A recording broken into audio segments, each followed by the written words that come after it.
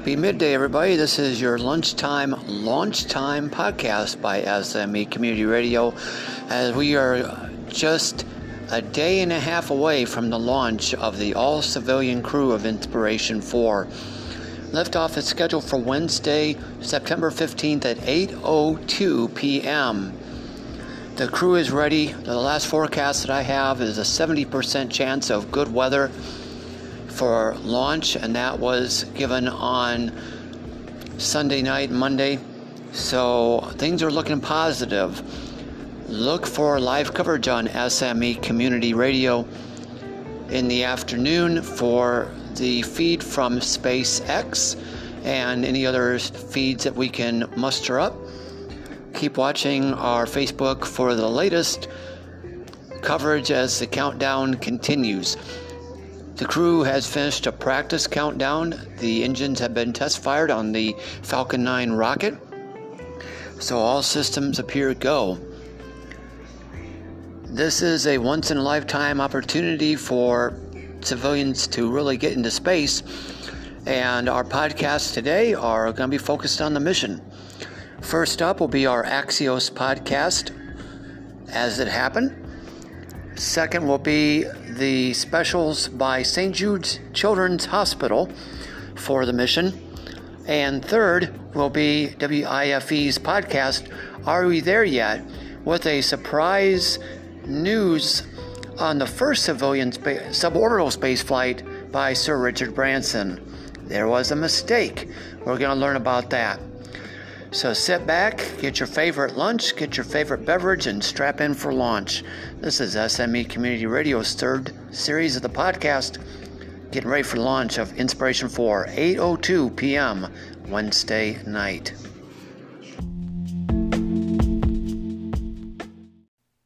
I think my first space memory was in first grade.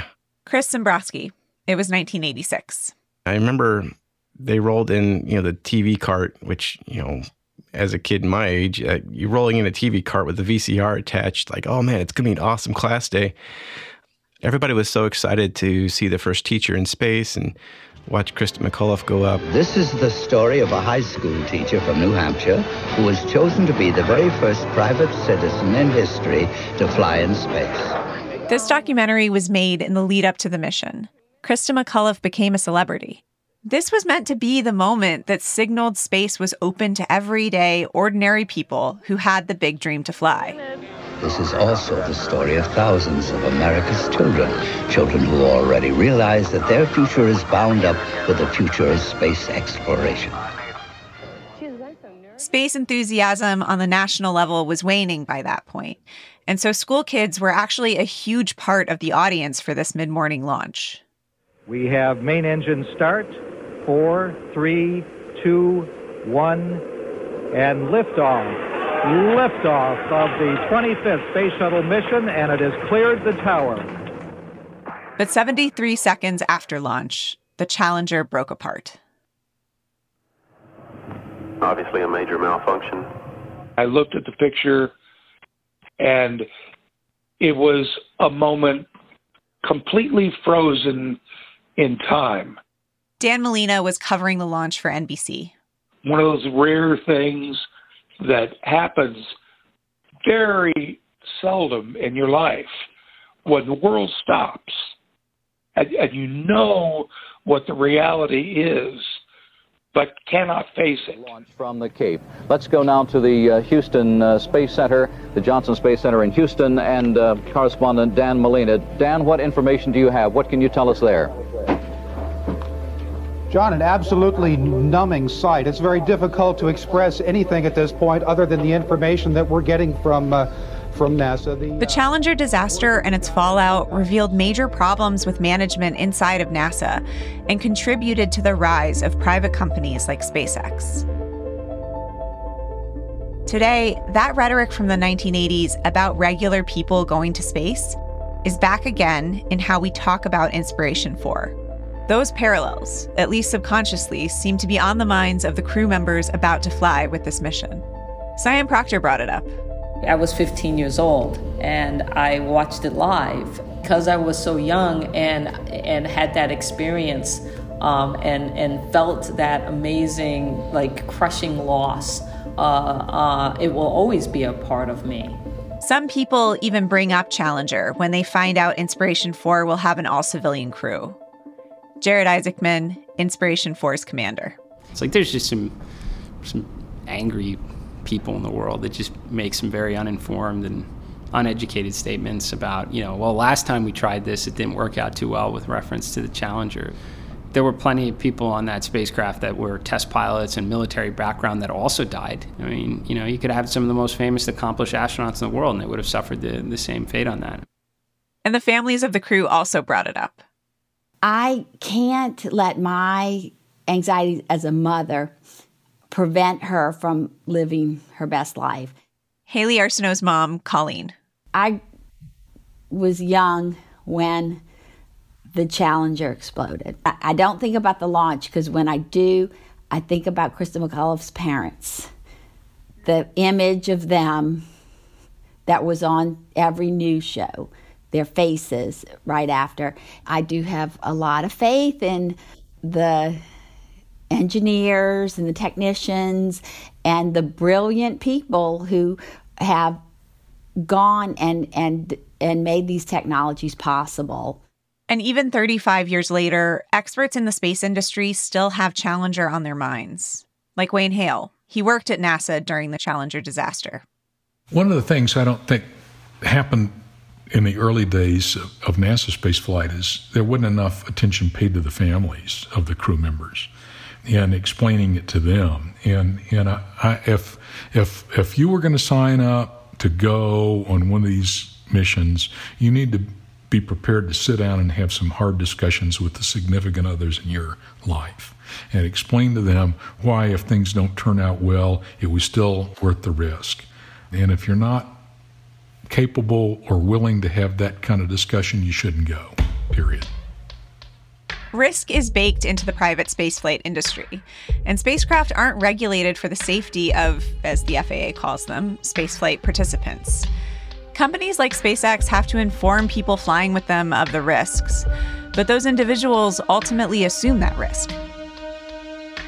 If Elon Musk, Jeff Bezos, and others want to bring about a future for humanity in space, realistically, some of the people who will be sent out to build that future will not survive to see it. I'll be very blunt. People are going to die, okay? And if you don't think that can happen, then you don't understand with the nature of the business. SpaceX worries about risk too. Benji Reed, director of human spaceflight. There's always, it must go right, every mission, no matter what you're launching. But you put people on, there's this different have to go right feeling.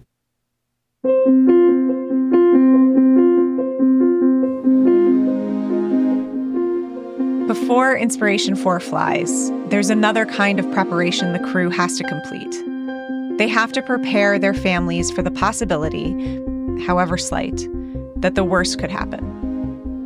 You'll hear from the crew in their own words about how they're preparing their loved ones for their mission. And I'll take you to one of their last training events in Bozeman, Montana, where the crew and their families celebrated the upcoming launch and confronted the reality of its approach. I'm Miriam Kramer. From Axios, this is How It Happened, The Next Astronauts. Part 4, Risk.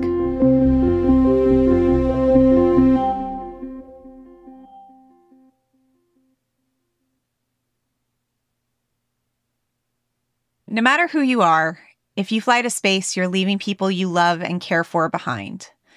But for parents of young children, the challenge of preparing loved ones before a mission is particularly profound. I talked with my husband, Ryan, I call him Rye, about what it would have been like if he was a crew member on Inspiration 4. He entered that same raffle Chris won. I'm really trying to sit with the idea of leaving our kid and trying to really ask myself if I could do that. We were chatting about the mission one night after putting our toddler to bed. Over the months, as I spoke to Chris and Jared, who are both fathers of young kids, I kept thinking about what it would have meant for our family if Rye had won the contest. I take being a father really seriously. When my kids look back on their dad's life, does it matter more to them that I made a decision to stay? Or is it inspiring that, that they have a family member that goes into space? I mean, it's all totally just fantasy, because at the end of the day, I didn't win. And to be honest, I'm glad I don't have to make it. I mean, our life is simpler.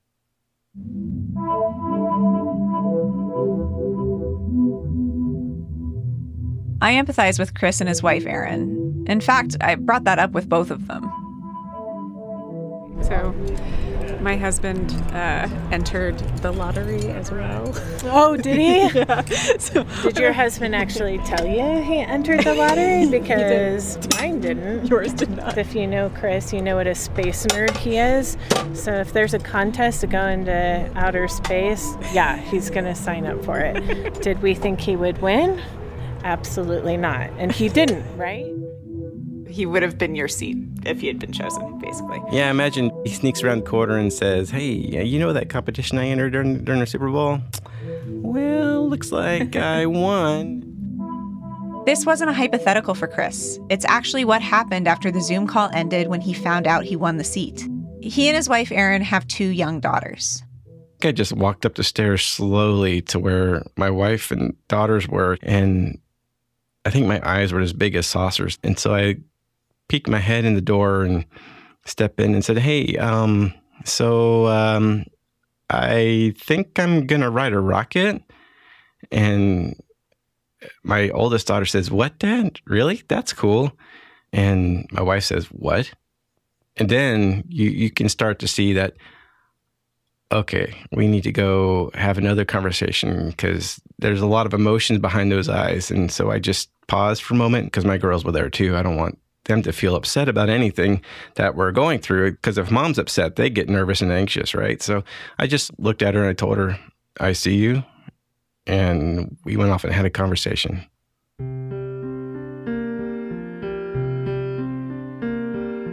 They plop the girls in front of screens and go into their walk-in closet to have the first of what will be many serious conversations about what it would mean, what it will mean for Chris to go to space. A lot of it, we want to keep more so private, because it's a lot of those things come up that really drive a lot of deep emotions. And some of those things we're probably still working through, because, we're not really going to be able to fully celebrate all this together until splashdown. And that's when, that cathartic release of, okay, we made it through all that, he's back, and then my wife and I can celebrate together. Challenger was Chris's first space memory, but he went on to make a lot more. He launched model rockets and was a counselor at space camp, and he ultimately joined the Air Force. Chris was stationed in Montana. That's where he first met Erin at a barbecue. I rolled up and with some of my friends, and, the way she talks about it, I'm wearing one of my old space camp T-shirts tucked into my faded tapered jeans, as she says. And, I had the best of fashion sense at the time, I'm sure. And the first thing out of my mouth when I'm introducing myself or saying hi to you, hey, did you guys see the space shuttle launch today?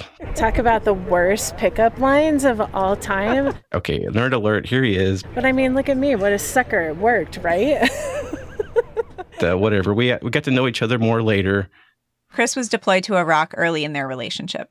The way we stayed in contact was through, I would write letter after letter, pen and paper, because that I had time. And, when you're over there late at night in your tent in Iraq, then what else you gonna do but stay out of trouble? And so I was writing letters, and that meant a lot to her. And I look back on some of them now. We've got some saved, and it's like, man, I was pretty smooth back then. I'm a pretty good eloquent writer, so I need to remember some of those skills during this mission. And Chris is drawing on what he experienced during his service, and he's writing letters for his family. It's part of grappling with the risk of this mission. But some are only meant to be read in a worst-case scenario. No one wants to write these kinds of letters or think about it, but it's like things you write to not just to my wife, but to my girls, in case something does go wrong that they should never, ever see, they should never, ever read.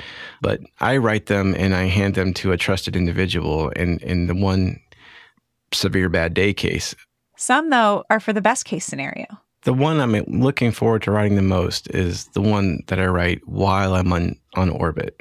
That's the one I expect to really kind of bring that connection of taking her up there with me up in space.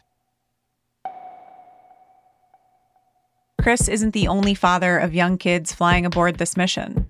After the break, Jared's wife and kids prepare for his mission and the final training event he planned for the crew's families.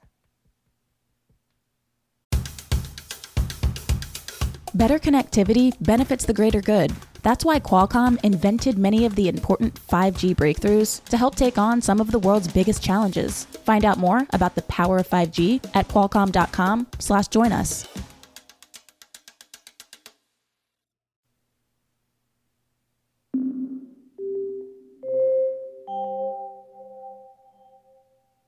We're back. Jared has 2 daughters. They're old enough to start asking questions about what he's doing. But they aren't all tough questions. It's all Baby Yoda, seriously. I'm like, if you're going to keep talking about Baby Yoda, then you have to watch Star Wars. So, like, if you keep this up, we're going to start watching some movies.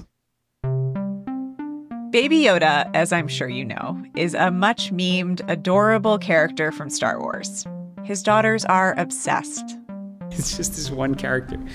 What are they? I mean, are they saying, like, are you bringing a Baby Yoda with you? Or are you going to see one? Or is he going to be up there? Are you going to bring one back?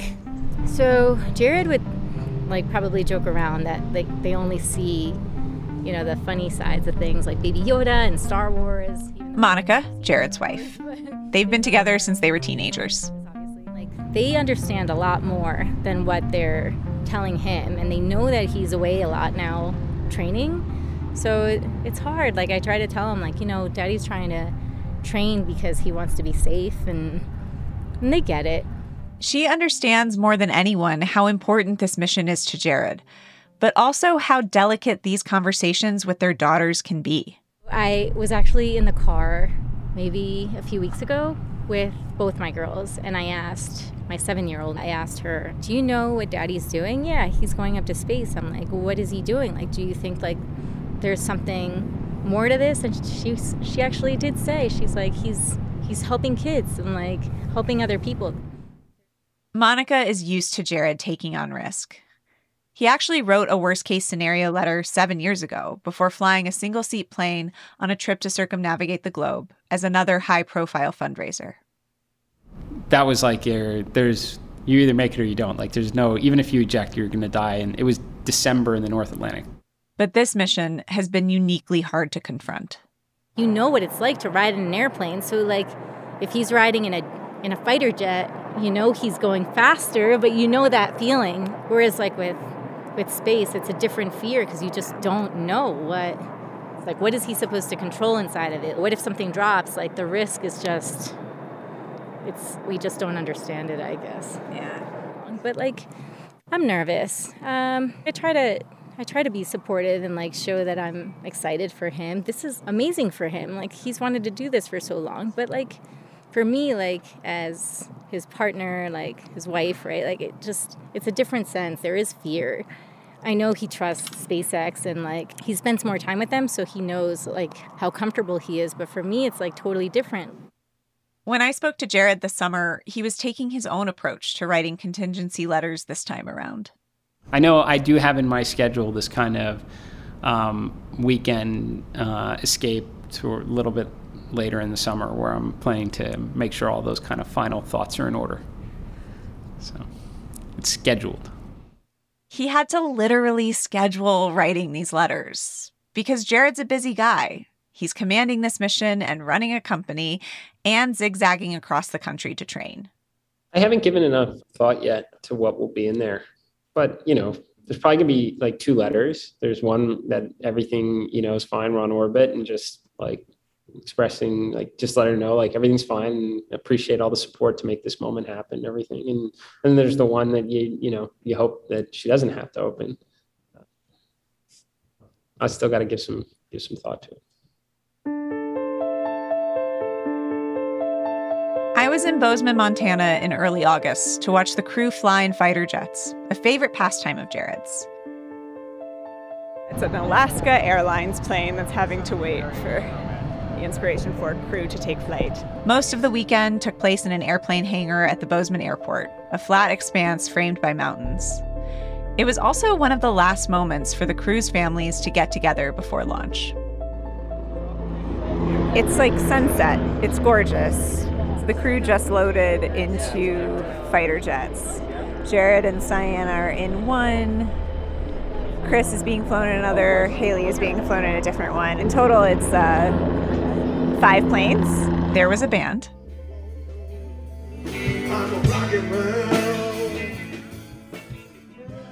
Yes, that's Rocket Man playing. It's a little on the nose, but the whole thing was a little on the nose.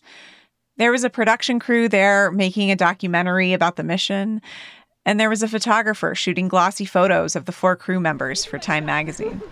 If I had watched these 4 ordinary people become astronauts at SpaceX, on the tarmac in Bozeman, I felt like I was watching ordinary people become celebrities. They were suited up in flight suits, strutting down the runway, thronged by cameras and supporters. Here we go. Look here, look at the camera! Attitude. Throw it out there, girl! But out of frame, the emotional core of the weekend was family. And watching the crew's families grapple with what was ahead for their loved ones. Take that one and put it in at a 45-degree angle. Push kind of hard. And there you go. And now you're clipping into there. Now you have your leg straps. As Chris Dombrowski was being strapped into a fighter jet, probably want to loosen these up with this. I had a chance to talk to his wife, Erin, on the tarmac about Inspiration 4. How are you feeling? Are you feeling like nervous at all or just excited? Like what emotion is the main one for you these days? All of it. Yeah. And it changes minute by minute and day by day depending on where we are and what we're doing, and I think I feel all of it.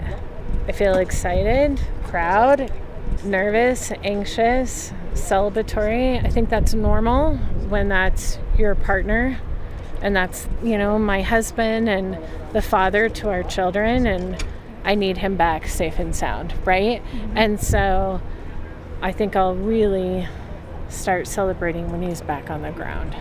All right, I'm gonna say a little something to him here. Cameras are around. You're good. Hey, Simbro. Yo. Yeah, fine. Oh yeah. It's gonna be awesome. It's gonna be full of kids. I love you. Love you too. All right, have fun. Okay. I think we should start getting out of the way. I think we should Start turning on the planes. Yeah, let's not stand here. Yeah.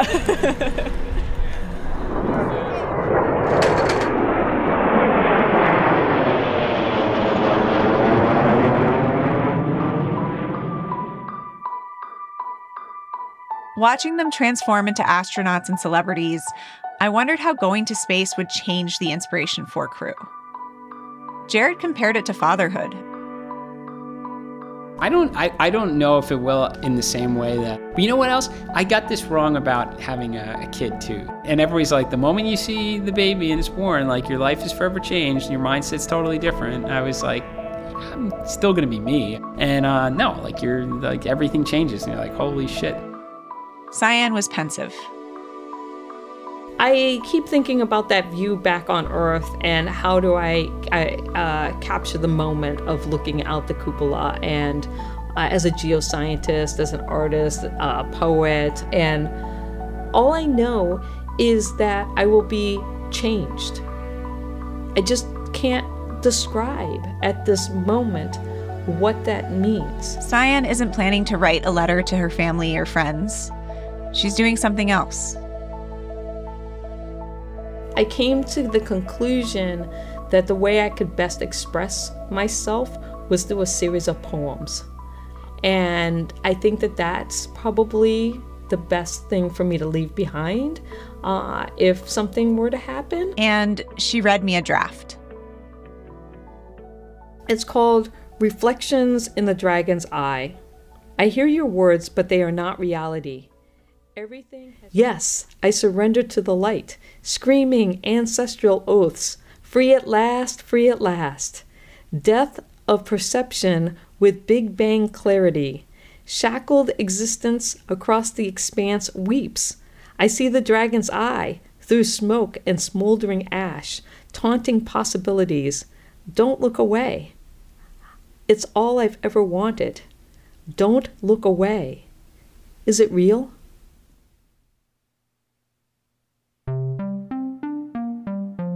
We'll be back in a few weeks with our season finale. The Inspiration 4 mission is currently scheduled for launch from Cape Canaveral, Florida on September 15th, with splashdown scheduled for 3 days later. We'll see you on the other side.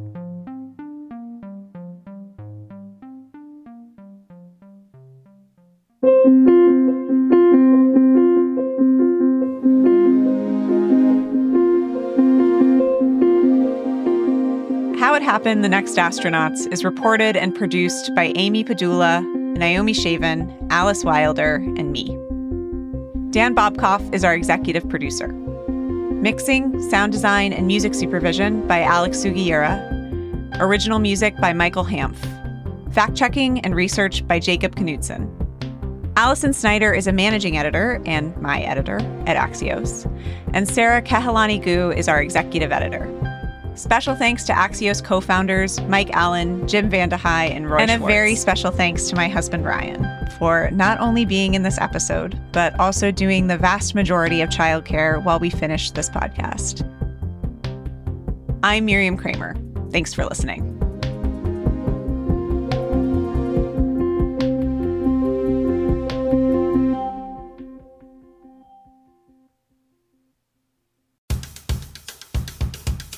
Better connectivity benefits the greater good. That's why at Qualcomm, we invented 5G breakthroughs that help address some of society's greatest challenges. Why it's important? The power of 5G can provide greater connectivity to industries like education and telemedicine, helping to make remote education more accessible and enabling personalized care. Learn how 5G is connecting the world at qualcomm.com/join us.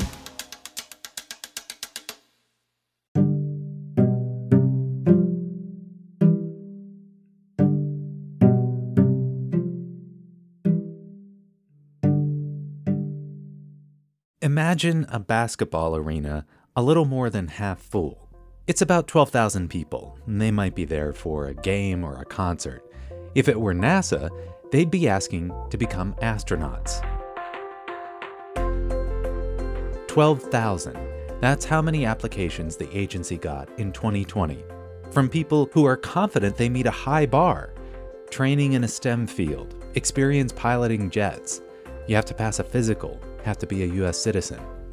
All those thousands of people who meet that high bar and apply and don't become astronauts. There's thousands more who want to go to space but don't even bother applying because they don't meet the requirements. We are at the dawn of a new space age. More than tourism, private companies are laying the groundwork to open space exploration. We are writing the narrative of human spaceflight right now. And what do we want that to look like? How do we make space really for everyone? The first step in that journey is coming soon, when the first all-civilian orbital mission launches, carrying 4 people and a message of unity. There are no lines on the Earth. There are no walls. We are all here together. The Inspiration 4 mission also aims to raise $200 million for St. Jude Children's Research Hospital to deliver on a promise made 60 years ago that no child should die in the dawn of life. The world has to benefit in an extraordinary way because for as much as we'd like to conquer and drive progress in space, you can't ignore the problems of the world we live in today. Where there is progress, there is hope. And with hope comes a belief in the future.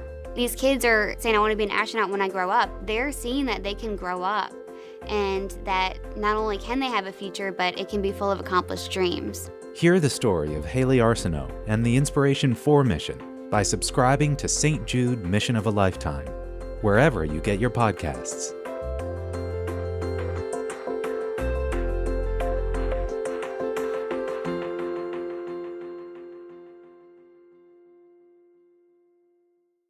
I want to tell you about 2 dates in 1962. The first is February 4th. That's when Danny Thomas opened the doors of St. Jude Children's Research Hospital in Memphis, Tennessee. The other date is February 20th. That's when John Glenn became the first American to orbit the Earth. He went around 3 times. It took about 5 hours.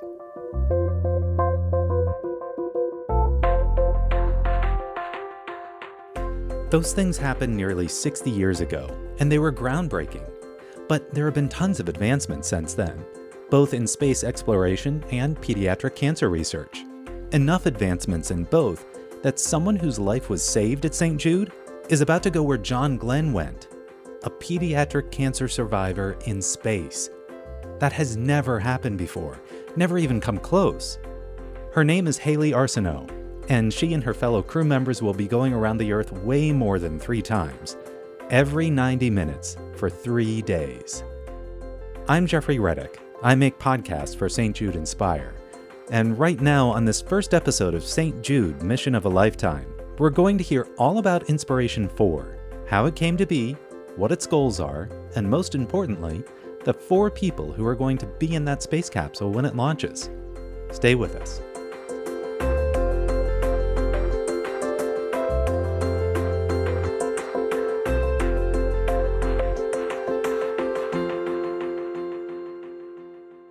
"2021 has been a busy year for space exploration. NASA landed its 5th rover on Mars in February. That's Perseverance. Curiosity, the 4th one, is also still wandering the red planet. And in May, they got company from a rover launched by China. But those are robots, and people tend to get excited about, well, people. Over the summer, the private companies Virgin Galactic and Blue Origin flew their owners up just over the space border. Another private company, SpaceX, has been launching astronauts to the International Space Station since 2020. And soon, they'll send 4 civilians farther than the space station. And that's what we're here to talk about. Let me bring in my colleague, Anna Berkedahl. She works on the video team that tells stories of St. Jude patients and supporters. Hi, Anna. Thanks for being here. Oh, Jeffrey, thank you. I'm so glad we get to tell this story together. So the Inspiration 4 mission got announced in February. What did you think when you first heard about it? Well, it was kind of a combination of thinking about many things and really not knowing what to think at all. I mean, of course, the notion of an all-civilian mission to space that had the potential to raise $200 million for St. Jude Children's Research Hospital was incredibly exciting. And then there was a bit of a lull in the information coming through, but shortly after we learned that a St. Jude employee would be one of the crew members, and well, that just took it to the next level. Yeah. But I have to admit, I quickly began to wonder, what does this space mission and St. Jude have in common? Because as a storyteller, I knew what was ahead for me. I would need to find that connection to tell this story. So as I began to talk to some of the key people involved, it started to become clear. I personally think the common denominator is the need for progress in science and humanity. There are 2 missions here, obviously, finding cures for pediatric cancer and then opening up space travel to all. And the goal of both really is to advance scientific research, so accomplishing what many would consider impossible, and to offer inclusivity to all, and to also shine a light in a world that, let's face it, after the last year or so, can sometimes feel pretty dark. Yeah. Well, I know that you've had a chance to talk to each of the 4 crew members. Tell me a little bit about them. We've got a very diverse crew that shares a passion for adventure. So Jared Isaacman is the mission's commander. He's a pilot and a businessman. He's the founder of the payment processing solutions company Shift4 Payments. He gifted this mission to benefit St. Jude. Dr. Cyanne Proctor is a geoscience professor by profession, but she's also an artist at heart. Chris Sembrowski is an Air Force veteran who works in aerospace manufacturing. Also, Hayley Arsenault, she's a childhood cancer survivor. We're going to talk about Hayley throughout our next episode, but right now I want to dig into the bios of her crew members a little bit. And let's start with Dr. Proctor. I read that she's been an analog astronaut. What is that? I had never heard about that before now. Analog astronauts agree to live in simulated environments on Earth. that mimic life at a base on the moon or Mars. And while they're there, they conduct research. These are full-on habitats that recreate extreme space environments. And it makes sense, right? You have to practice for this sort of thing before you just, pull up to Mars, right? So Dr. Sian Proctor was a self-proclaimed explorer as a child, and she's really spent the rest of her life fulfilling that proclamation. She's now a geoscience professor who, on the side, has been living in those simulated space environments and conducting experiments to test and learn for the real thing. Wow. She was also part of the first Hawaii Space Exploration Analog and Simulation, or HI-SEAS. That was in 2013. They were set up at a volcano on the island of Hawaii, the Big Island. She has a special interest in food in space, which is really critical for long-term missions. And some of her missions like this have lasted as long as 4 months. Space exploration is extremely important because solving for space solves for Earth. It makes us more efficient because space is all about efficiency in energy, in water, in food, in all of the systems. Because if you're not efficient, then you can die in space. But that efficiency level that we try to achieve, whether it's in space or on the moon or Mars in the future, that all that technology and stuff gets developed here on Earth, and then it comes back and helps us become more efficient here, so that we're not only just surviving, we're thriving. Wow. Okay. So 4 months, that's a long time. But a flight to Mars would be even longer. That's like 7 months. And then once you get there, you still have to put up with your crewmates. I mean, group dynamics is a huge deal. It absolutely is. Can you imagine? And yet, Proctor and so many others want space exploration to be for everyone. She believes we need to actively strive for what she calls a JEDI space. It's her acronym. It stands for a just, equitable, diverse, and inclusive space as we advance human spaceflight. And so this is a message about how we are writing the narrative of human spaceflight right now as we go to the moon and we go on to Mars. And what do we want that to look like? How do we make space really for everyone, bring all of humanity along? And Inspiration 4 is the perfect example of this. You can tell that she spent a lot of her life thinking about space exploration as a whole and not just the technical side. Right. And also getting there. She's actually tried the traditional route, and she came very close. In 2009, she was a finalist with the NASA astronaut selection process. And you get that phone call and it's no, and you're just like, oh, you just feel it slip through your fingers. And then now that it's 12 years later and I'm that much older and wiser, to get this call and it be a yes is it's everything I feel like I've been working towards my entire life as an explorer, as a geoscientist, as an analog astronaut. It's all coming together. And spaceflight actually runs in her family. Proctor was born on the island of Guam because that was when her father was working at the NASA tracking station during the Apollo missions in the late 60s through 1970. Oh, wow. Yeah. So when she was 19, her dad passed away of cancer, and she was determined to continue his legacy of advancing human spaceflight. So she's been all over the world, but she's never left the planet until now. Wow. So that focus on space exploration, is that how she ended up with a seat on Inspiration 4? No, actually, it was her artwork. When her mother passed away 2 years ago, Sian found a box filled with postcards that she had been sending her mother over the course of 30 years. What she didn't know was that her mother had saved every one of them. That inspired her to design her own postcards with what she calls space art. And as part of the Inspiration 4 contest, she developed a plan to sell her postcards. A little backstory. When Jared Isaacman was dreaming up the mission and developing this contest, he was aiming to get people in the capsule who could represent what he calls 4 pillars of humanity. Proctor's contest submission was that business plan to open an online store to sell her artwork using Shift4Shop, which is Shift4's e-commerce platform. So Proctor will sit in the prosperity seat on the Inspiration 4 mission.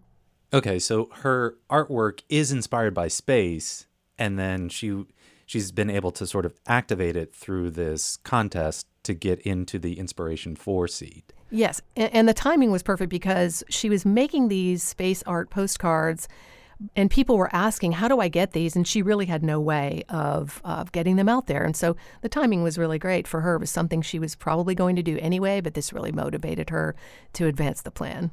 This is a Renaissance woman. Totally. I mean, I don't know what her plans are after Inspiration4, but I really hope more people get to know Dr. Sian Proctor. She is incredibly motivating. She's very charismatic and wise. So you mentioned prosperity as one of the seats on Inspiration4. What are the other seats? Well, these 4 pillars of humanity, these core pillars that have named the seats, there's leadership, that's the seat Jared is in, and there's hope, that's Haley's seat, and there's generosity, that's Chris's seat. Chris Zambrowski. Right. So how does he represent generosity? Well, Chris heard about the possibility of winning a seat on Inspiration4 when he saw an ad about it during the 2020 Super Bowl. So he got online and made a donation to St. Jude. What happened after that was his friend who attended college with Zambrowski actually won the chance, but he decided against going, and that's how Chris ended up getting the phone call. And Chris says he's been the recipient of a lot of generosity in his life, and he now wants to pay that forward. Oh, man, what was that like to get that call? I mean, I don't know if Chris was in shock, but he says when he got the call, his wife was upstairs getting their daughter ready for school.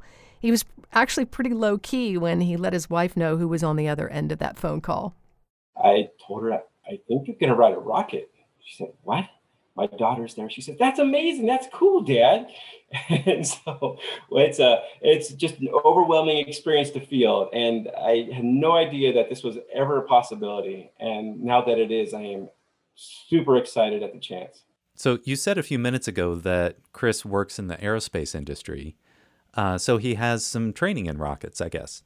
He does. Training and passion that goes way back. So when most kids were playing with G.I. Joe, Chris was building model rockets with his dad. And then in college, he worked on high-powered model rocketry. And then he served in the U.S. Air Force, maintaining our nation's fleet of Minuteman III intercontinental ballistic missiles in Montana. And then there was this important moment. Once you see your very first live, real-size rocket launched to space, there really are very few other experiences like that for me that give you goosebumps, that really just kind of change who you are as a person in a way. I sort of understand a little of what he's saying there. I saw a nighttime launch of the space shuttle once, and it was indescribable. Video of those kinds of things it doesn't do the event justice. Right. And being on one of those rockets was a dream Chris abandoned a long time ago. He talks about how difficult it is to get accepted into a traditional space program. There are more people in Congress than Americans who have been to space. And he says that's just not the way it should be. I'm hearing some parallels to Dr. Proctor there with that feeling. The idea of, solving for space solves for Earth and making space exploration more inclusive for everyone. Absolute parallels. Chris has actually been part of a grassroots effort to promote legislation in Washington, D.C. to help open the frontier so that companies like SpaceX could exist. And part of that means making it affordable to be in the business of spaceflight. SpaceX has been developing technologies for years now to make space launch vehicles reusable. That's so important for cost efficiency, bringing those costs down. And it'll help make space travel more widely available. And Chris says the reason to do that is that space exploration sends a message of unity. When you look at Earth from above, you really get a good sense of what it's like to be a part of this precious thing we call Earth. And I know that experience is going to be incredible for me. And I hope to bring that message back, understanding that there are no lines on the Earth. There are no walls. We are all here together. We can all do amazing things if we show a little generosity and kindness towards one another. Okay, so let's talk about the person who's going to make that perspective possible for Chris. Jared Isaacman.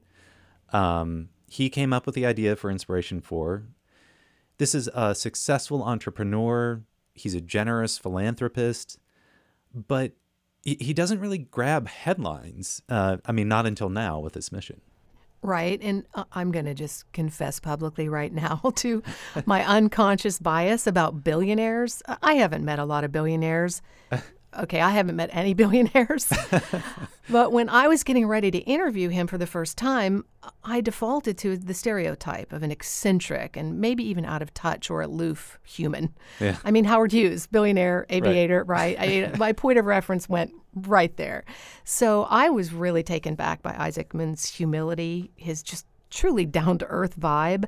That realness, that was almost more intimidating because it caught me off guard than if he'd been what I expected. My palms were sweaty. I had to kind of rethink everything in the moment. So I know that you also talked to two of his brothers. I mean, what did they have to say about him as a person? I feel like siblings, those are the people who are going to know you best and know if that humility is real or not. That's true. And his brothers, they're both older, but they say he's always had a deep sense of empathy for the challenges other people experience, even as a little kid, and that he's always been hardwired to be incredibly ambitious. So Jared started the company that became Shift4 Payments when he was 16. His brothers must have been around for that. He actually developed the concept for Shift4 in his parents' basement. I don't know about you, but at 16, I was more focused on getting a driver's license and what to wear to prom. But we didn't have a basement. So, that might be where things went wrong. I'm going to go with that. Yeah, there you go. Anyway, Jared was so confident in the idea, he decided he should drop out of high school. And that raised a little buzz among the family members. And that's when his brother, Mark, got a call from their parents. And Mark, will you please call him and have a conversation and convince him to go back to high school? So, of course, I reached out to Jared and had a conversation. And, he's very convincing. At 16, he was very convincing. The company, which was actually under another name at the time, took off so quickly that there wasn't a lot of time to push back, they say. And Jared eventually got his GED and a college degree later on. But dropping out of high school to start a business, going to space, is he a risk taker? I really think that depends on how you define risk, Jeffrey. I mean, I define risk as drinking milk on the expiration date. So it's different with everyone. And you've got to realize Jared has a lot of aviation experience. He went from light jets to military trainers and started a private air force to provide Top Gun training with fighter jets. He's flown jets around the world. He's broken world records doing so. He would say no, he's not a risk taker. He calculates everything. And he'd say these are great challenges that he takes on very carefully. I don't want bad things to happen. There are many, adventurous things in life that I've specifically avoided. I don't go skydiving. I don't fly helicopters. I don't think I'd be a good helicopter pilot. But the things that do draw my attention that I think I can conquer, I spend a lot of time studying and practicing to make sure that I can, accomplish my objectives and fulfill that challenge in a safe way. And I'm trying to bring the same thought, training, and preparation to what we're doing with this mission ahead. So Jared is the commander of this mission, and he's had a say in who gets chosen and how they come together as a team. I mean, they were all strangers. Yeah, until earlier this year, they had never met, and they've been going through rigorous training together now. They've also climbed Mount Rainier in Washington State. That was not so much mission training, but more of a bonding exercise, which I'm told is a tradition among space travelers, and a tradition that goes back many years. And while they all share a fascination for space travel, they really do all bring a different set of skills to the mission. So how did Jared connect this mission to space with St. Jude? He's actually done a lot of charity work connected to causes that directly benefit children. But he says Inspiration4 was going to be on such a grand scale, especially as it relates to the fundraising component of the mission. And he says he couldn't think of any other organization he wanted to support more than St. Jude. Benefiting an organization like St. Jude that gives others the opportunity to grow up and enjoy some of those, great challenges in life is paramount. So I think it all kind of gets woven together. Like, yes, you should take advantage of every minute of this. And while you're doing it, especially if it's something that's out of the ordinary or exceptionally challenging, then make sure that the cause you're serving is greater than yourself. So it sounds like this isn't just about the chance to go to space for him. Right. It's not just about the chance. It's not really even about being the first to conduct a mission the way he's conducting this one. It's about sending an inspiring message about driving progress in space as well as here on Earth. The world has to benefit in an extraordinary way because, for as much as we'd like to conquer and drive progress in space, you can't ignore the problems of the world we live in today. He says he's thinking about the message he wants to send to the world with this mission. And that goes back to those core pillars of humanity. Yeah. Yeah, but it is also about the chance to go to space, and the implications that in the future, just about anybody could go to space. He's put a lot of thought into that, and he says the world's going to be a more interesting place when we can all explore amongst the stars and seek out the answers to some of life's greatest questions. I think a lot of us, whether you're a Star Trek fan or a Star Wars fan, imagine a world where we all kind of are, cruising around amongst the stars and exploring other planets and answering life's mysteries and such. So the more that everyday people can participate in that, I think it's a more interesting world. They're just going about doing their lives, and now they're going to have this amazing opportunity, and it will be the first step of hopefully many, many more to come. The first of many. Well, we have one more crew member to tell you about, and that's Haley Arsenault. These kids are, they're saying, I want to be an astronaut when I grow up. They're seeing that they can grow up and that not only can they have a future, but it can be full of accomplished dreams. We'll talk about her in our next episode. Thank you, Anna. Thank you, Jeffrey. St. Jude Mission of a Lifetime is a production of St. Jude Inspire. We have reporting from Anna Berkedahl. We're edited by Grace Korziqua Evans. Louis Graham is the executive producer. You can find more about the Inspiration 4 mission online at stjude.org/inspire. That's also where you can make a donation to St. Jude. We're also on social media. Just search for St. Jude. Be sure to subscribe to St. Jude Mission of a Lifetime so you can hear our next episode. And thanks for joining us. I'm Jeffrey Reddick.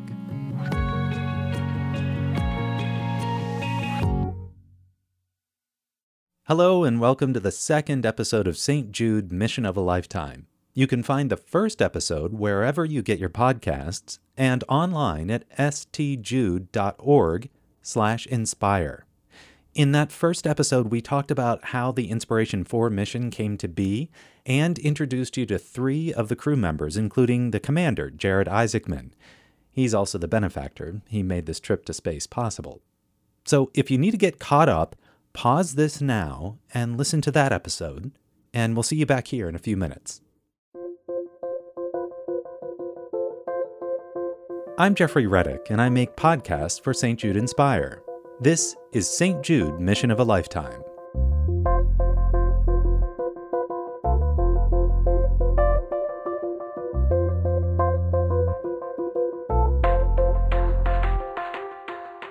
The 4 people on the Inspiration 4 mission represent 4 pillars of humanity: prosperity, generosity, leadership, and then there's hope. My name is Haley, and whenever I was a little girl, I was 10 years old, and I was a patient here. I had cancer, and so I had to go through the chemotherapy, and I had to have surgery. How old are you guys? 5. 8. ¿Cuántos años tienes, Una? 7. Okay, so I was a little bit older than you guys, because I was 10. But now I'm also an astronaut. That's Haley Arsenault. She survived bone cancer as a child. She was treated at St. Jude Children's Research Hospital. And now she works there as a physician assistant.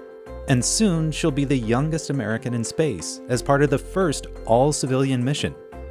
Her story shows the kids she works with that there's a future for them, that the disease they're fighting right now won't define their entire lives. And there's something else, too. A childhood cancer survivor, someone with an internal prosthetic, has never been to space. So Haley's story also connects with other civilians who wouldn't qualify for government space programs with stringent requirements. Lots of ways to think about hope when it comes to Haley's story. We'll hear all about it coming up. Stay with us.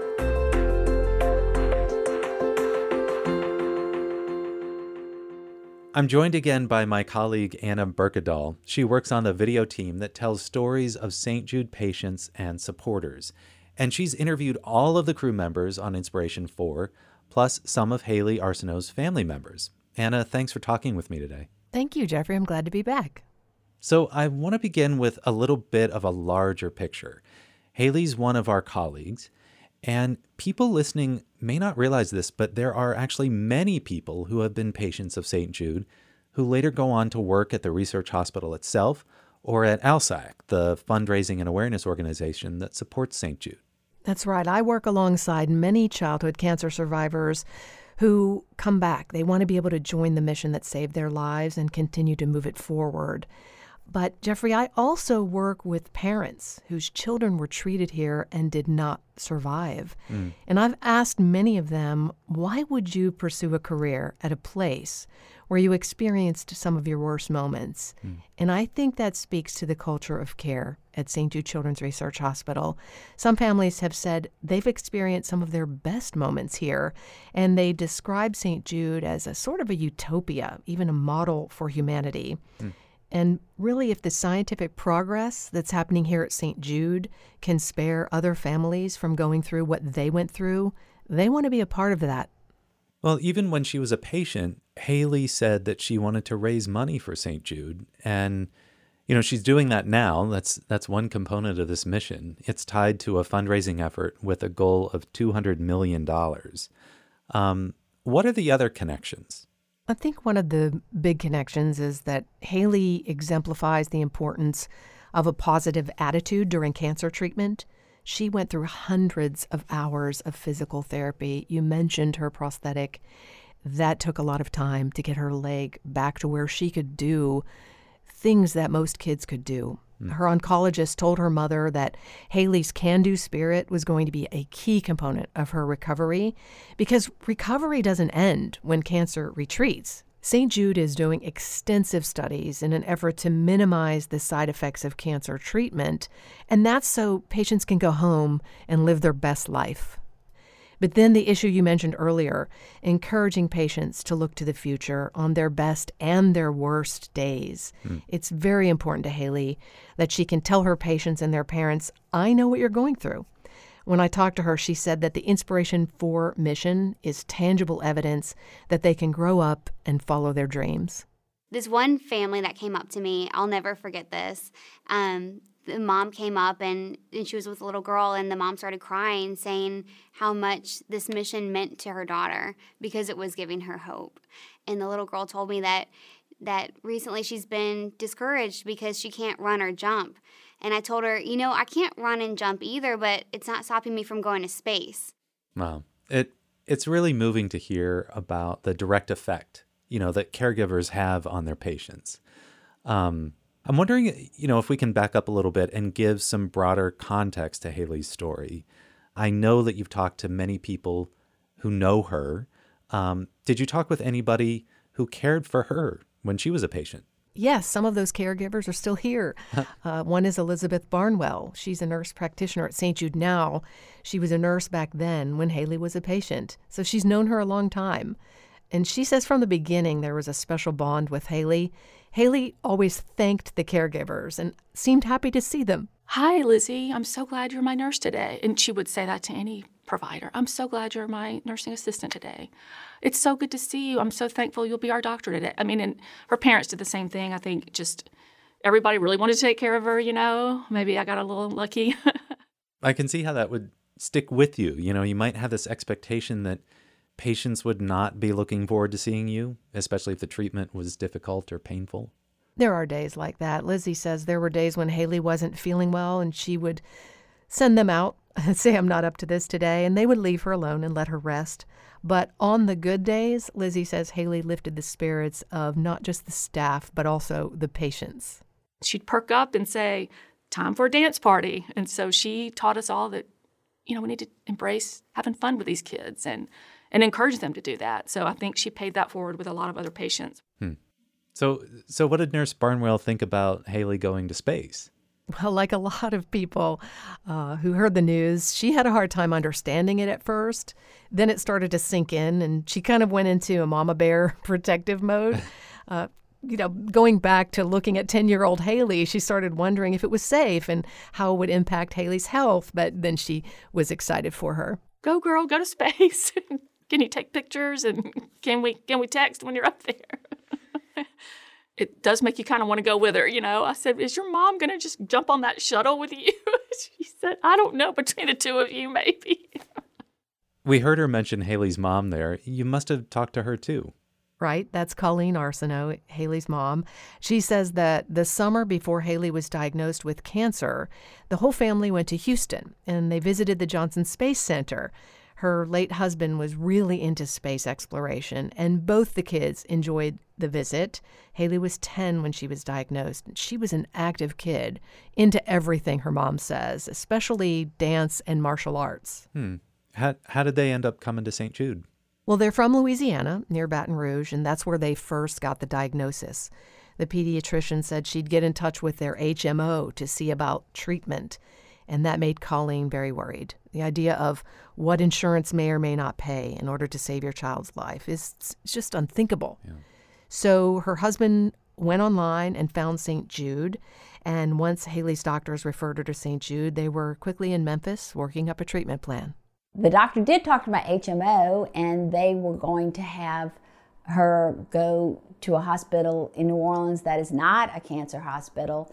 And a week later, we were at St. Jude. She was already having her biopsy and having a central line in preparation for chemotherapy. St. Jude moved very quickly. You and I know from talking to patients that the speed is reassuring, but it can also feel overwhelming. And then that's just the beginning of the treatment. Right. She had several rounds of chemo, dozens of blood and platelet transfusions, and surgery. They had to remove part of her femur and replace it with an internal prosthetic that could expand as she grew. And there was special technology that allowed that then, that she could do that without having many, many surgeries. And eventually they replaced that with a permanent prosthetic. Colleen said it was hard to watch her daughter go through the treatment and really knowing there was no guarantee that Haley would pull through or what her quality of life would be like. When she left the hospital right after treatment, she did have a very significant limp. And because it was just so hard bending her leg, but she's really worked at that. And she was in physical therapy quite a long time. The last time she was in physical therapy, a couple of times a week for 2.5 years. To get the functioning that she has now. I always get a little smile on my face when people find out that she did have cancer and they didn't know it.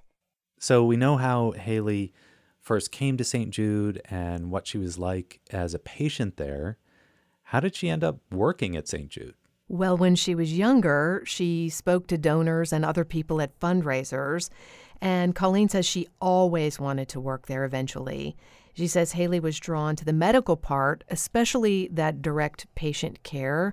And it's interesting, Colleen says she applied to be a physician assistant at St. Jude right after she got out of school, and she didn't get an interview.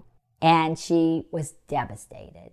But she took a job near our hometown and as an emergency room PA and got incredible experience and paid off all her student loans but she never forgot about her dream of working at St. Jude. Colleen says she applied a second time, got an interview, but didn't get hired. It turned out that the third time was the charm. She loves it. And she told me, Mom, I never could have done this job straight out of PA school. I mean, that story shows some real emotional resilience to not give up in that situation. It does, to keep trying. And it calls back to how she reacted to her cancer treatment. Yeah. Well, I know that you've spoken to Haley herself several times. It's been a really, really busy year for her. How's she handling it? She says it's been the best year of her life, and she's been keeping a journal because she says she doesn't want to forget one moment of it. She's a naturally outgoing person, but she admits she might have been a little naive about the amount of media attention this would all bring. Yeah. I mean, think about it. Almost overnight, you're not just training for space. You're on the cover of Time. You're part of a Netflix documentary and thrust into lots of TV appearances and hundreds of interviews. But she's getting more comfortable with that, with being on camera. Her mom says she was always comfortable being the center of attention as a kid. And frankly, she's just a natural at public speaking, which I quickly figured out the first time we sat down together. You know, I understand why there's been so much focus on her. Even within the crew, she's unique. She's the only cancer survivor. She's the only person in the crew with an internal prosthetic. And then I noticed this looking at the Time cover, she's the only one with long hair. Right. And down to every last detail, that's what you have to think about when you're doing something like going to space. And believe it or not, the hair is a special challenge. There have been meetings about it. She's decided she's going to braid it for the launch, and then she'll let it go in orbit. I want like the long hair to be standing up, and the bangs are going to be like how I wake up in the morning, like standing straight up. It'll be so fun. And I think I need to do that whenever we call the St. Jude patients, because then it'll be like, I'm actually in space, y'all. The kids are going to love that. They are. And that's what she's so excited about, really most excited about, the possibility of communicating with her patients from space.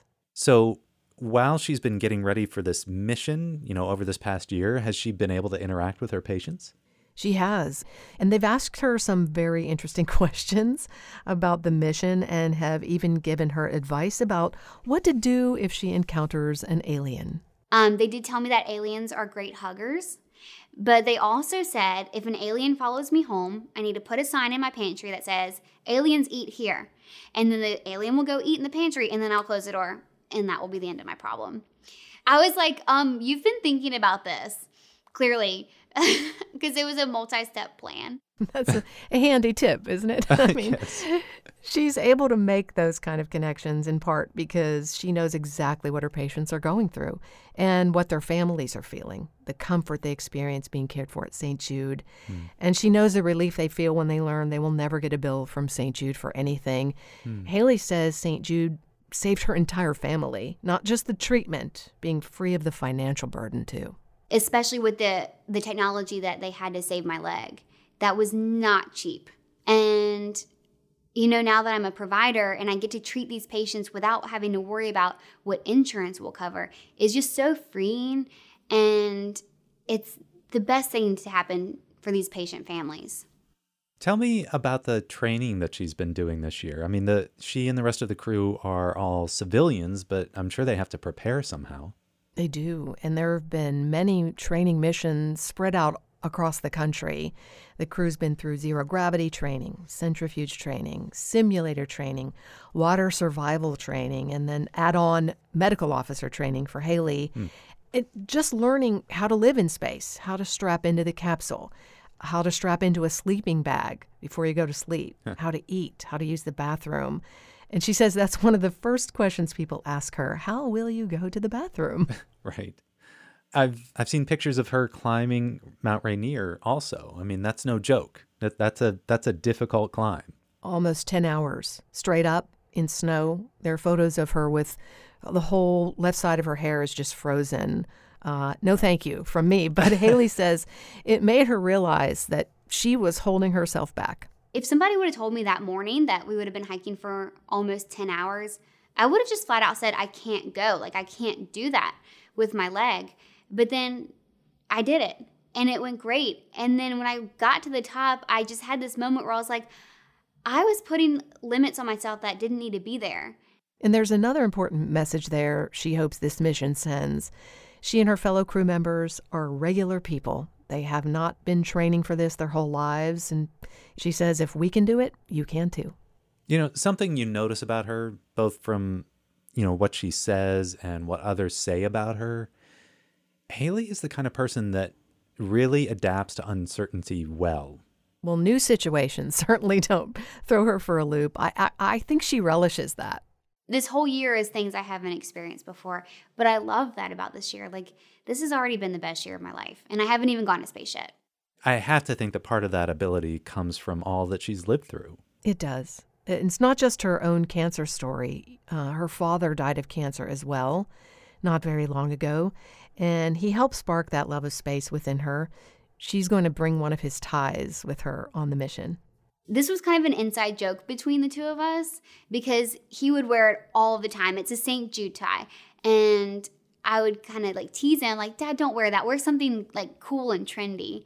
And he would say, no, I want to wear it because then people ask me about St. Jude and I can tell them all about St. Jude.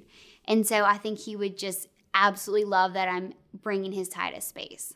Typical kid, right? Yeah. I should also say that her younger brother is an aerospace engineer who would love nothing more than to go to space. Huh. Imagine his surprise when he found out his sister was going. Their father's interest in space exploration and then that trip to NASA stuck with both kids. Yeah. So, in just a few days, Haley will be sitting in the capsule on top of a rocket on a launch pad. The doors closed and all these months of anticipation and training are about to be over. What do you think she'll be feeling? I asked her that. She can't predict exactly what will be going through her mind. It's going to be about 2 hours after the door closes before we launch. And either of those are going to be the longest 2 hours or the shortest 2 hours of my life. Probably both. But I think I'm just going to be feeling a bunch of gratitude that I'm sitting in that seat and that I'm getting to represent all these kids, other survivors, kids going through the trenches, going through treatment, and then the kids that aren't with us. I'm representing all of these kids, and it's a huge honor. That's a lot to keep in mind. Thank you, Anna. Thank you. St. Jude Mission of a Lifetime is a production of St. Jude Inspire. We have reporting from Anna Berkedahl. We're edited by Grace Korziqua Evans. Louis Graham is the executive producer. You can find the first episode of this podcast and more about the Inspiration4 mission online at stjude.org/inspire. That's also where you can make a donation to St. Jude. And we're on social media. Just search for St. Jude. We'll be back with another episode once the Inspiration4 crew returns to Earth. Be sure to subscribe to St. Jude Mission of a Lifetime so you can hear what they experienced. And we just might have some bonus content for you between now and then. Thank you for joining us. I'm Jeffrey Reddick.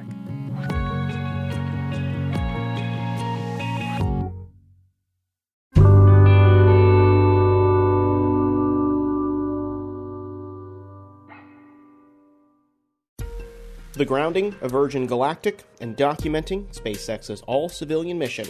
You're listening to Are We There Yet?, the radio show exploring space exploration. Hi, I'm Brendan Byrne. Virgin Galactic's founder, Richard Branson, flew to the edge of space and back in July, riding in his company's space tourism plane, Spaceship Two. The trip grabbed headlines and news coverage worldwide as the billionaire raced to beat another billionaire, Jeff Bezos, to the edge of space and back. Branson was welcomed back to Earth with fanfare, and it signaled the start of what could be a very lucrative market for private space tourism.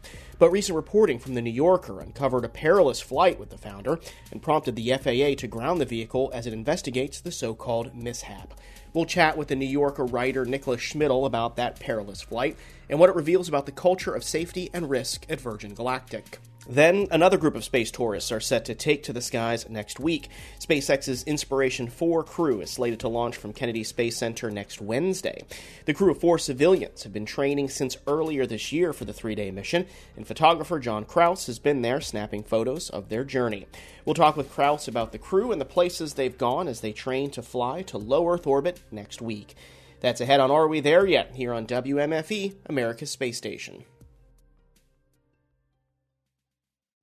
A warning light from the cockpit of Richard Branson's Spaceship Two turned amber, then red, a sign that the ship was heading off course. The pilots continued the flight and safely returned with Branson and the crew, but the mishap is unveiling a culture of risk at the space tourism company. The New Yorker's Nicholas Schmidl has been reporting on Virgin Galactic, and his most recent piece for the publication sheds light on this so-called mishap and the culture of safety and risk at Branson's space venture.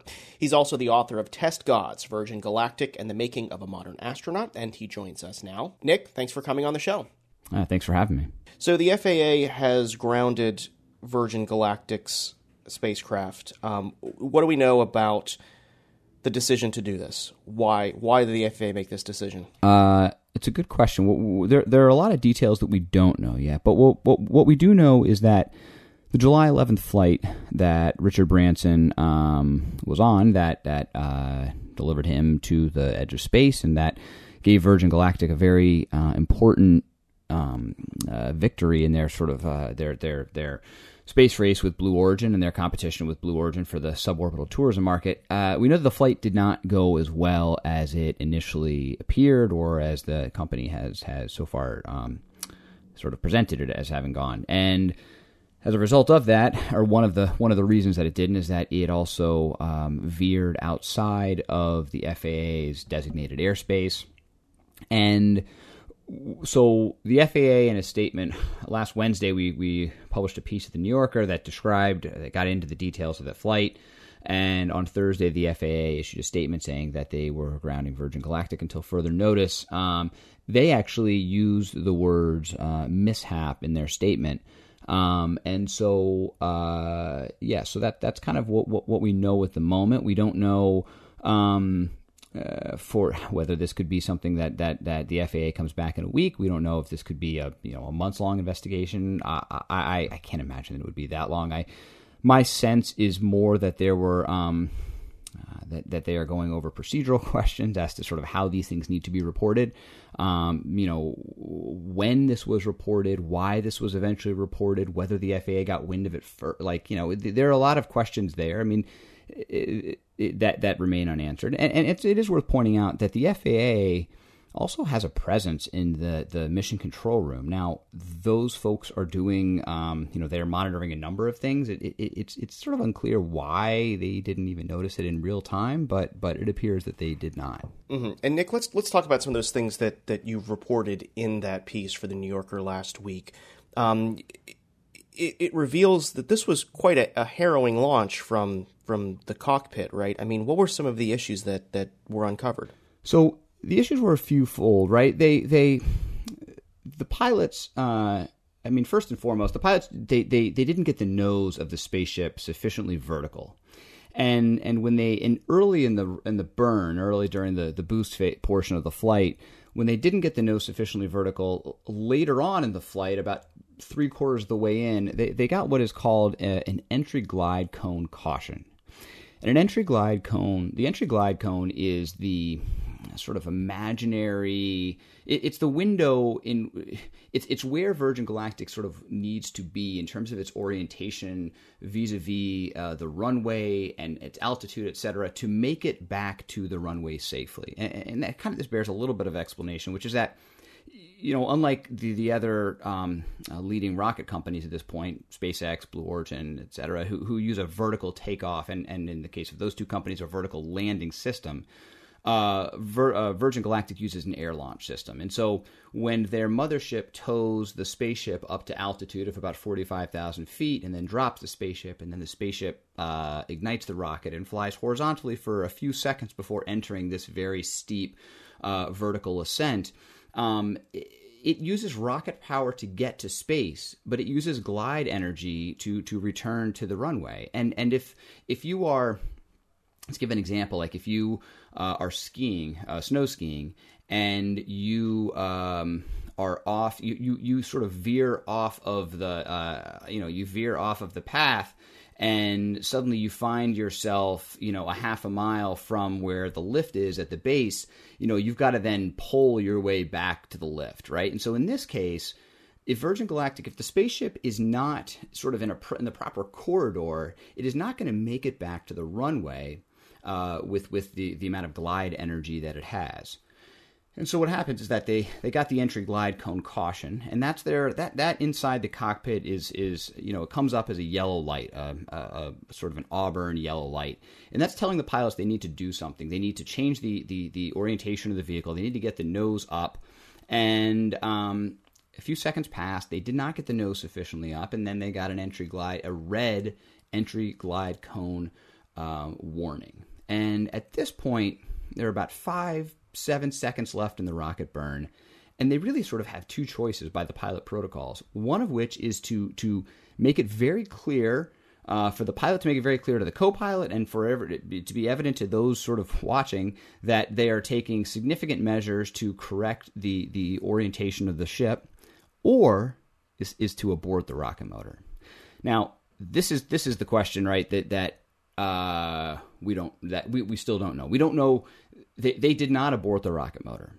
We don't know if they didn't abort the rocket motor because the pilots were convinced that they were doing enough to stay within that entry glide cone corridor, or whether there was some spoken or unspoken pressure to get the boss in the back into space to beat Jeff Bezos. But nonetheless, they ignored that. Or they did not heed the abort option, and that was the dynamic inside. And the concern is that if you fall outside of that entry glide cone, that you are going to potentially have to have an emergency landing in the dirt, and that's not what you want to do if you have Richard Branson and or any other sort of paying customer sitting in the back of the vehicle. I mean, Virgin Galactic has had a history of issues with its flight testing and its rocket. There's been a casualty in 2014. In 2011, there was a crash. But in this piece, you write that these recent episodes are more revealing to the culture at Virgin Galactic. I mean, what happened in that cockpit? Is this an isolated incident of Virgin Galactic taking unnecessary risks, or is this kind of a show of the culture as a whole at Virgin Galactic? Well, that's a great question. I mean, I think it bears some mentioning that I spent 4 years embedded with the company. Initially for a long magazine piece for the New Yorker, and then the reporting I then used, as well as some additional reporting for this book that came out in May, Test Gods.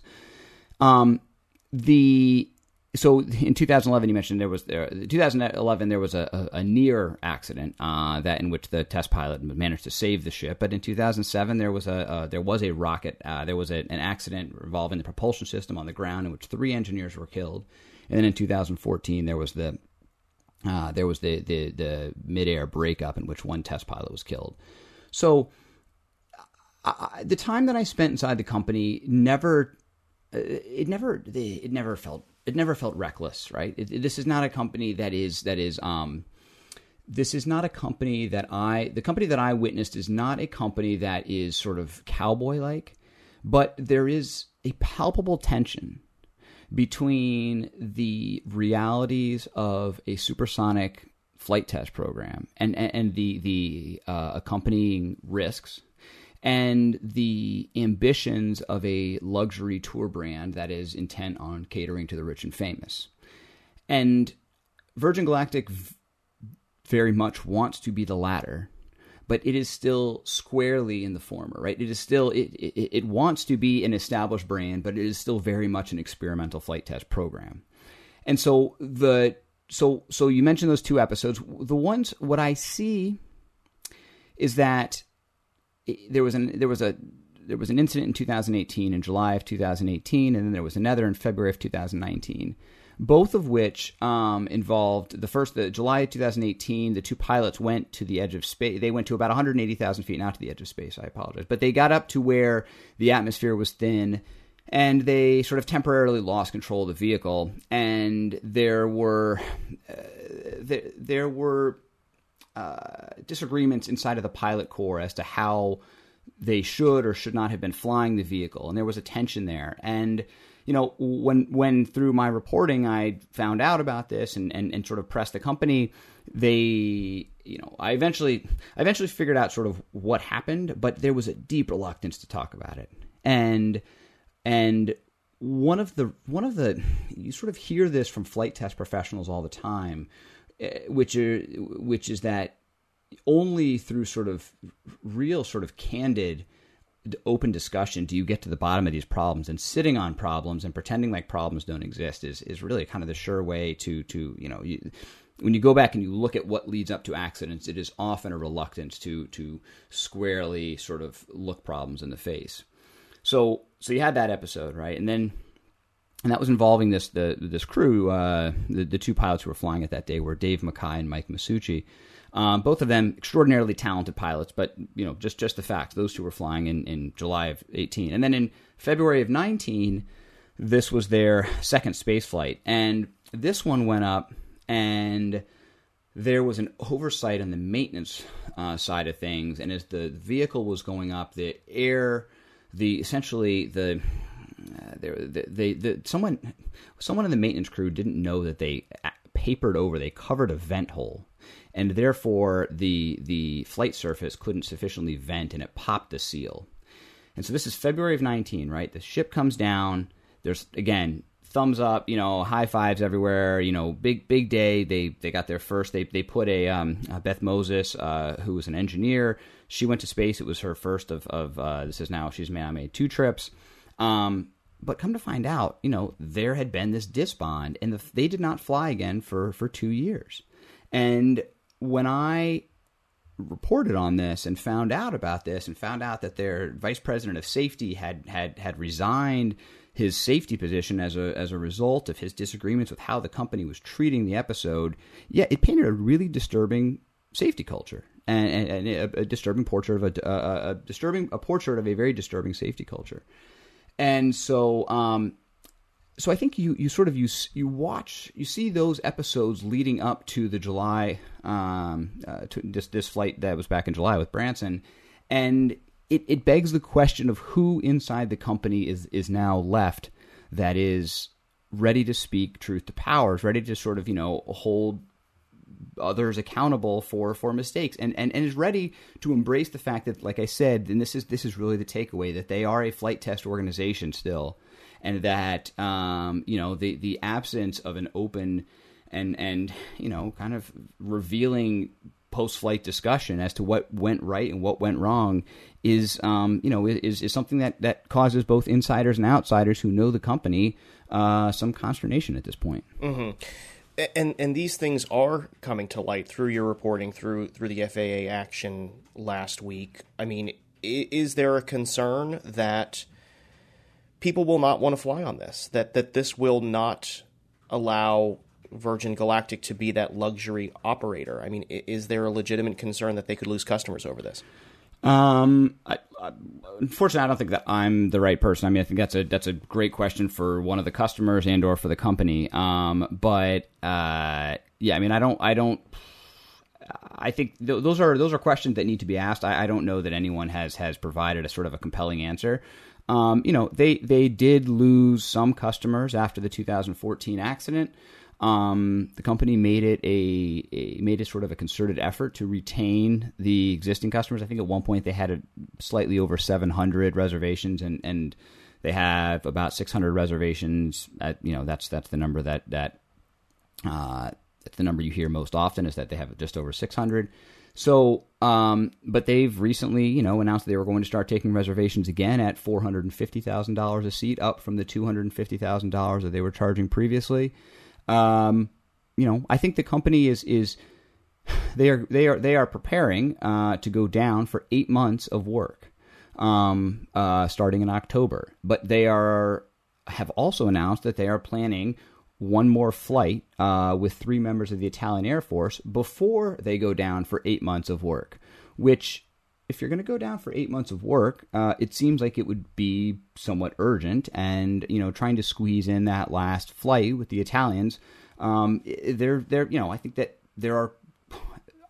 I would love to sort of know how one goes about prioritizing that Italian flight over the 8 months of perceived urgent repair or work, attention, maintenance that they're preparing to do. So Again, I mean, their ambitions of flying regular commercial service to the edge of space is a noble one. And look, I've spent now 7 years kind of reporting about this company because I think that what they're doing is inherently fascinating and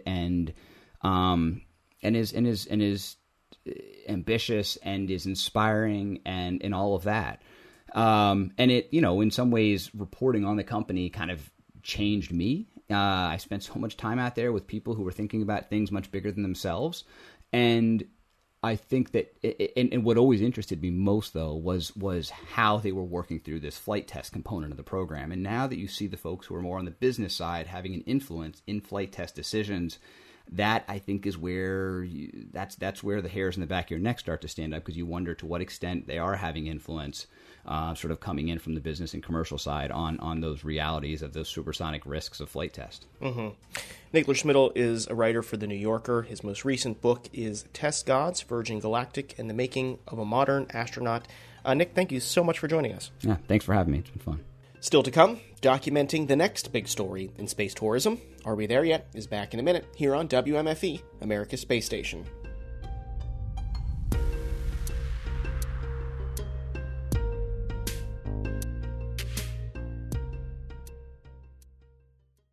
Support for 90.7 News comes from Kennedy Space Center Visitor Complex, now open and offering guests a chance to explore the wonders of the universe and see where space exploration is heading. Guests can experience the park by walking in the Rocket Garden, standing nose-to-nose with Space Shuttle Atlantis, and witnessing a rocket launch. More information is available at kennedyspacecenter.com.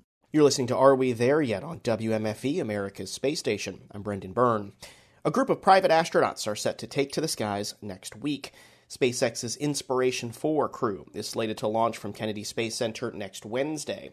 The crew of 4 civilians have been training since earlier this year for the 3-day mission, and photographer John Kraus has been there snapping photos of their journey. Kraus joins us now to talk about his work documenting this mission. John, thanks for joining us. Hey, thanks for having me. So, John, you've had the opportunity to train or to follow along with the training of these Inspiration4 astronauts, and I thought maybe we could start by you introducing us to them.